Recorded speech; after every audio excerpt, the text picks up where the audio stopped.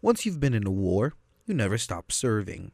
And for John McDaniel, his eternal duty will always be to help those who fought for this country's freedom.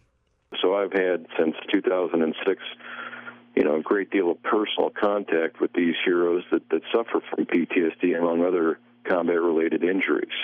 Through Wounded Warriors in Action, an organization he founded, McDaniel deals with the repercussions of war on a daily basis. It's a reality. I mean, I don't, I think anybody who goes into harm's way and, experiences the sort of war-related activities, the horrors of war, and let's face it, war is, something that's, unfortunate, an unfortunate reality that our country has been experiencing, since its inception. I think man's nature is to war. He says he has seen firsthand the burden of war and the stress that's induced by spending every day uncertain of your last. It's a bit of an isolation. They're in, they feel isolated. I mean, these are young men that, what did they know? They knew their hometown before they signed a piece of paper that said they were going to go join the Army or the Marine Corps. They knew their family, they knew their close friends, and then they joined the Army or the Marine Corps, and they went off to boot camp, and they got to their unit, and they started to develop bonds, very strong bonds, and the bonds that they forge in combat are certainly stronger, I think, than any of the bonds they'd ever formed before with anybody. The bond a soldier creates with his troops is one that PTSD threatens, providing the most anxiety to those who deserve peace the most. So they've got this tremendous support group and peer group that they've been in combat with, and those bonds are extremely strong, and I think it's a function of the experience that they're having or have had. And then all of a sudden something happens, they get wounded, and then they find themselves in a hospital, sometimes for 2-3 years, depending on the severity of their wounds. And then they're discharged from the Army or discharged from the Marine Corps, and they're back home on the block. And the impact of isolation after the war is something McDaniel sees in PTSD the most. Not only the psychological aspects of what happened to them, but the fact that they've been removed from a situation that they loved dearly, and they've been separated from a peer group, and basically the only thing that they really knew and knew well is now gone.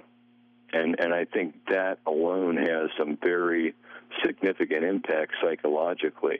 It's like the number one thing I hear is I miss the Marine Corps, or I miss my unit in the Army. For now, as the burden of post-traumatic stress disorder lingers, so will McDaniel's efforts, as he says that it is now his obligation to serve those who have lost their inner peace for American peace. It's one of the unfortunate realities of war. And, it's been going on ever since Cain clubbed Abel. I don't mean to sound, flippant about it, but, it's just the way it is. You put men in these kind of circumstances and ask them to do the things that nobody else can do. The reason these, infantrymen and other combat arms folks are out there doing these things because they're the only folks on the planet that can. For Florida's 89.1 WUFT FM, I am Luis Giraldo.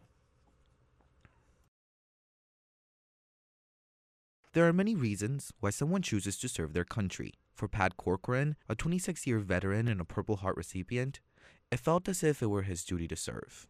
I guess one of our, what really made the Army visible to me, and that was operations in Grenada in 1983, and just kind of the going, just the need to serve my country and defend our way of life, and even that was 2.5 decades ago, and I saw just some, not so much extremism, but just the dislike of other either cultures or ways of life and oppressive situations that I wanted to serve my country. I wanted to defend our freedom, our way of life, and I wanted to be an airborne ranger. And that's what he did. He served. He served until he became a sergeant major for the U.S. Army and lived through a day that happened much too often in the war in Afghanistan. In August of 2009, I was on a patrol to go to one of our bases, and my convoy was struck with an IED. My vehicle was hit with a IED or a roadside bomb, pretty much directly under the vehicle, which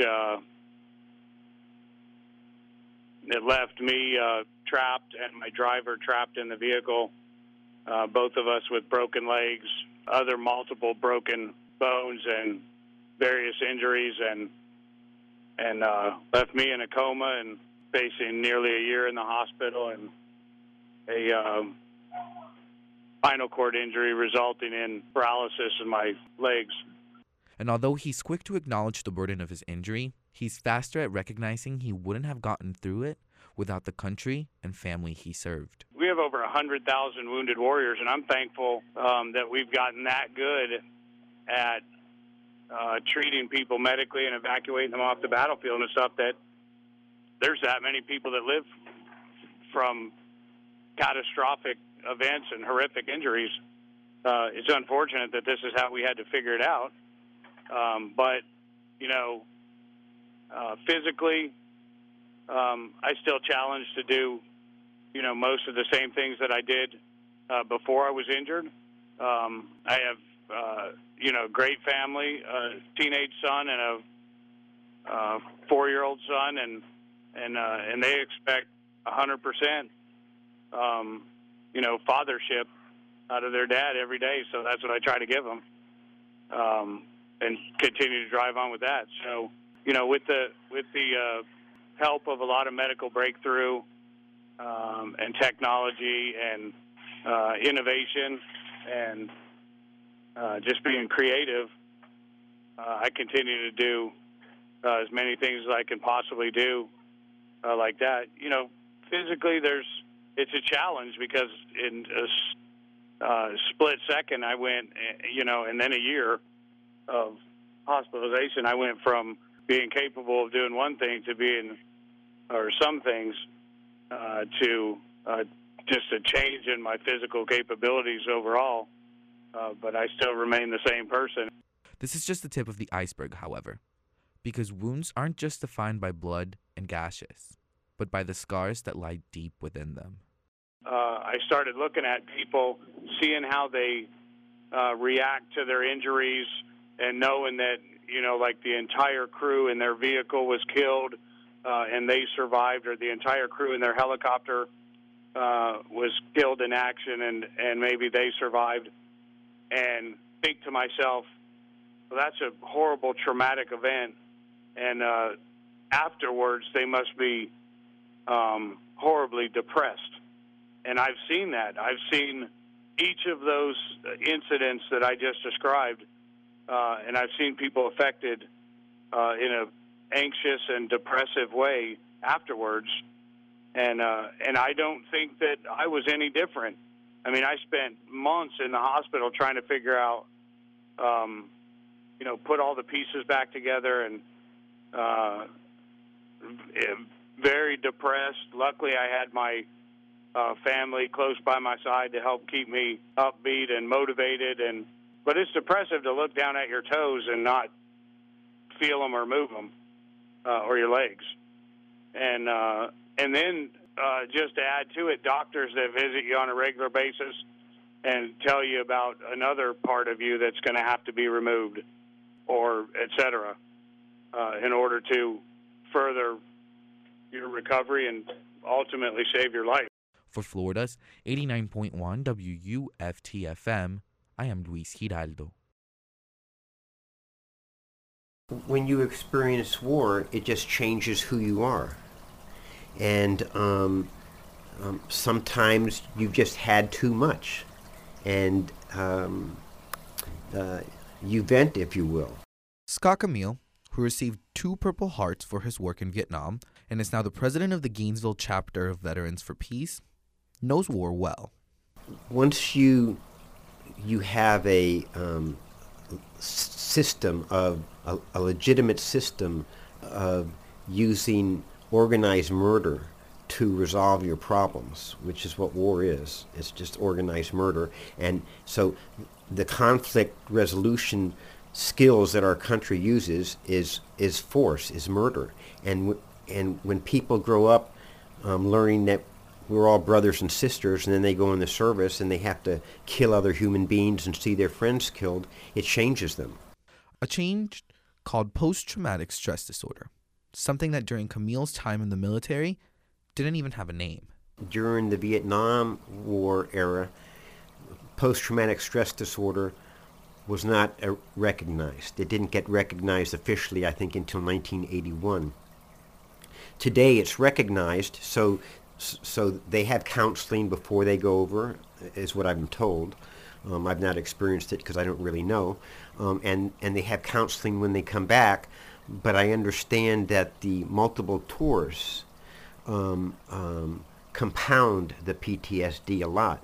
And I know for a fact, because I've talked to a lot of Iraq and Afghanistan veterans. To him, PTSD hits as thinking through any war begins to change.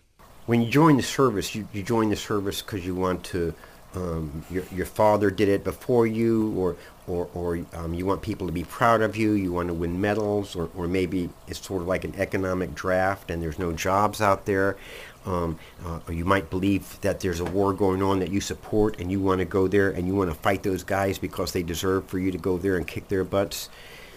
But the first time you lose a friend, either to see a friend killed or see a friend crippled, from that point on, it doesn't, and I think Civil War, World War II, World War I, Vietnam, I think all wars are the same. From that point on, it becomes about survival. And you don't want to die, you don't want to be crippled, and you don't want any of your friends to die or be crippled. And it's about protecting each other. And that's what you're really fighting about when you're there. This new mindset, Camille says, is an irony within a non-changing structure to an always developing and changing environment. You can't be a diplomat when your life's on the line. Maybe they say you're supposed to be able to, but when people are trying to kill you and people are trying to kill your buddy, you're going to be paying attention, you know, and you're not going to be taking shortcuts. You're going to be paying attention, and if you sense there's a threat, you're going to take it out, you know, and if you think there's a threat that's not been dealt with, you're going to do something about it. Camille says this survival mode is the root of the oxymoron of war. I've been in war where I have killed civilians, and at the time that I did it, I felt justified. And when you think about this idea, rules of war, have you ever heard of anything more absurd than this idea of rules of war? When you have rules, that means there's a way of enforcing them. There's a system. So if you are able to have a set of rules and a system, and people are willing to obey those rules, why wouldn't the first rule be we're not allowed to kill each other to solve our problems? To say that we're allowed to murder each other to solve our problems, but we're going to have rules on how you're allowed to kill each other and how you're not allowed to kill each other is kind of absurd. As things are now, Camille knows there is a way for soldiers to get through a burden only they can explain. I think a lot depends upon whether you have strong family support, whether you have economic means to be able to, when you're in the service, everything's paid for. And now all of a sudden you have to pay your rent, your electric, your gas, your insurance, your medical, whether you have the means to do that. Those are all kinds of factors that decide how well you're going to cope. So if you get out of the service, you're put right on the street, you don't have a job, you don't know how you're going to pay for things, you're going to really have a hard time. And that PTSD is not going to be helpful, where if you have a job waiting for you, you have a family to support you who knows you've been through hard times and they're understanding and they're caring, you're going to be able to do better. As he waits for a change, Camille recalls the happiness that civilian life meant to him after only worrying about staying alive. Well, for me it meant ice cream and hamburgers, somebody warm in my bed at night, not getting shot at. One of the things, like when people talk about bravery in Vietnam and bravery in war, like every day we walked through the woods, and every day people stepped on things and blew up. And so every step could be your last step. And it's a tremendous amount of pressure. And just knowing that you can walk across the street without having to worry about blowing up is really, really nice. And that's perhaps the biggest irony of them all. The fact that such a positive, simple mindset can at least help relieve the most turbulent of thoughts. For Florida's 89.1 WUFT FM, I am Luis Giraldo. Corporal Dwayne Dewey from Cross Creek and Lance Corporal Brian Busing from Cedar Key have a lot in common. They both served for the United States Marine Corps very young. Dewey served as a gunner in the Korean War, and Busing as a mortarman in Operation Iraqi Freedom. To this day, they're both loved by many, who swear by their good nature and their ability to always do good deeds. While in action, they both also took some hits to save others, but the outcomes of their valiant efforts are perhaps the only differences in both men's tales, since only one left combat alive. It was terribly cold. When you're out there standing watch at 20, 25 below zero, that's cold. And we were dressed better than they were the first winter. See, I was there the second winter. Okay, we had the Mickey Mouse boots, we had more clothing, better clothing. Dwayne Dewey arrived in Korea on the 1st of October 1951, just days before his wife Bertha gave birth to their first child. 2 hours on, 2 hours off, 2 hours on, 2 hours off. Okay, you stand on 2 hours, you crawl in your sleeping bag with everything you got on, and take your rifle with you. 2 hours later, they're getting you out of your sleeping bag to get your blood circulating again, because that first winter, quite a few of them froze to death in their sleeping bag. And a lot of them, that first winter, when they took their socks off, their toes come off with their socks. 2 weeks before he was scheduled to return home, Chinese forces attacked his squad. I just got back to my position when a grenade went off behind my left heel and got me 2 places in the left leg and left hip, shrapnel. So, of course, that put me down, and this Navy corpsman, which is the Marine Corps medics, he rode in next to me.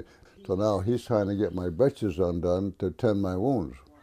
And anyway, as he started to get my breeches undone, the second grenade rode in next to me.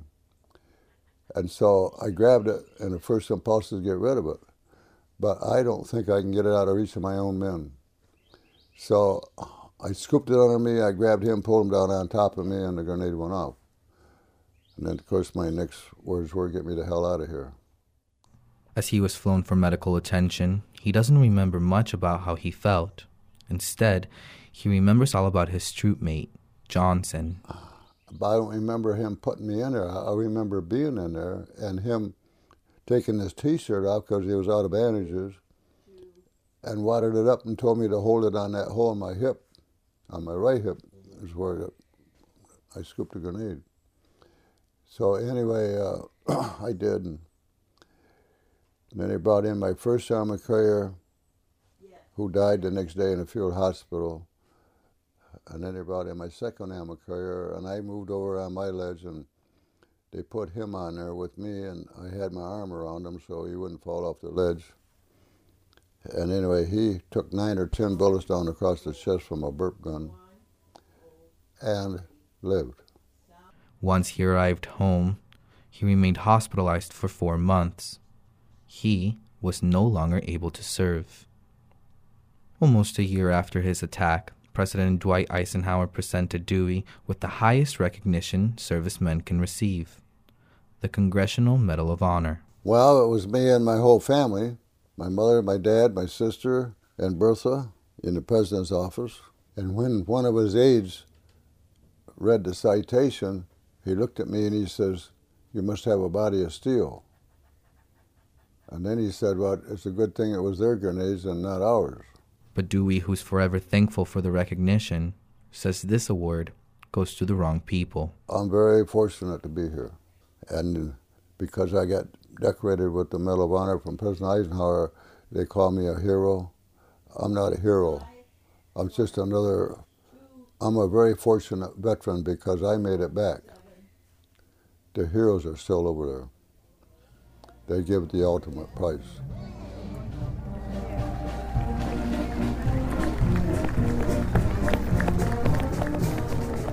At this year's Veterans Day services in Kanapaha Park, Dewey was recognized for his Congressional Medal of Honor. His name is even engraved in marble on a special memorial. To him, these acknowledgments are nice, but the biggest award has been his life. I love life because I about lost it, didn't I? I thought I was a dead duck. All three of us. I thought the three of us laying in that bunker would never get out of there. We were either going to bleed to death or some Chinaman is going to stick his head in there and finish us off anyway, because they don't take wounded prisoners. Anyway, so I knew we were dead. I even prayed to God, not for myself, but for my wife and my child that I hadn't seen, that she would get a good husband for that child, and for her. That's what I prayed for. And God sent me home.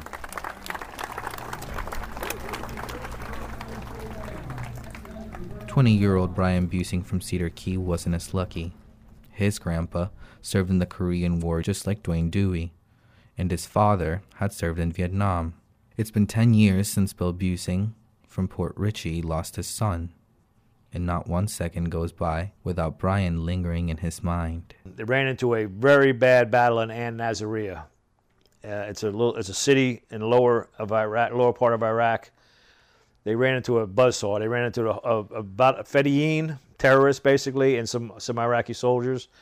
But their unit was split up in the middle of a city, and they fought for 6 hours. 3.5 hours into the battle, Brian was killed by a mortar while they were trying to hold 3 bridges on the north side of the city, keeping the other units the enemy units from crossing the bridges. 16 guys in the squad, 4 of them came back critically wounded. The rest were killed in action. Busing enlisted for the Corps before he was 18. Well, he calls me on his senior year and tells me he's going to join the early program to get into the Marine Corps. And I kind of 3 or 4 times called him back and saying, Brian, you sure you want me to do this? Because he was sending a recruiter to my home here to have me sign the paperwork because he was still in high school. And on the early program, both me and his mom had to sign him in. I said, okay, well, this recruiter was sitting at the table with me. I called 3 times and said, Brian, you don't need to do this. Well, I want to go in the Marine Corps because you did it and Pop did it, and that's what I want to do. Before his death, Brian's family received one last letter. It was 8 pages long and began with a simple, "Hey, y'all." In it, he described his experience, how he had just received his vaccines. At one point, he writes, "Hopefully, we're back before August. Don't want to turn 21 in Iraq. Your son in the sandbox, Brian." It showers right in the middle of the road, completely split open.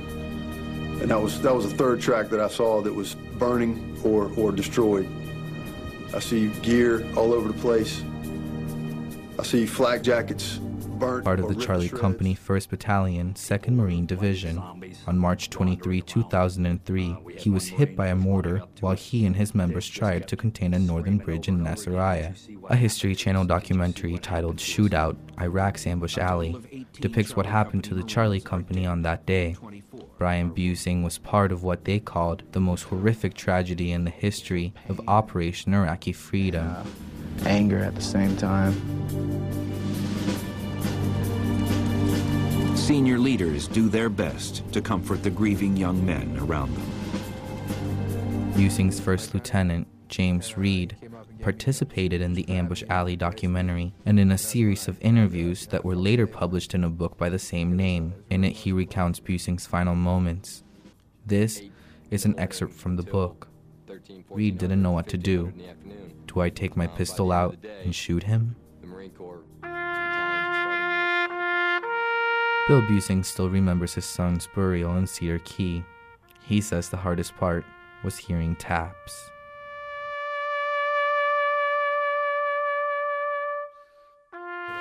I break down. I still cry every time I hear that. Used to never matter to me when I was in service. TAPS was and that's just something to keep you awake. Now, I remember being at his gravesite here in TAPS, and I broke down and cried. The tears just flew right out of my face. I just couldn't stand it. Just looking at the other Marines around me crying in uniform, and it tears you up, because it brings back that that was final.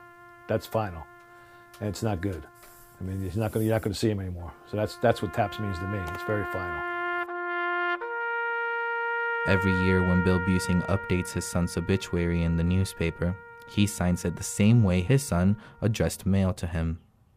And it's the way he wants to remember Brian, always. You weren't able to be there with him when it was going on. You wanted to help him, and you couldn't help him. He's gone. As a Marine, I was his buddy. He considered me his friend. We used to write letters back and forth. He'd tell you, from your son, from your fellow Marine, and from your best friend. For Florida's 89.1 WUFT FM, I am Luis Giraldo.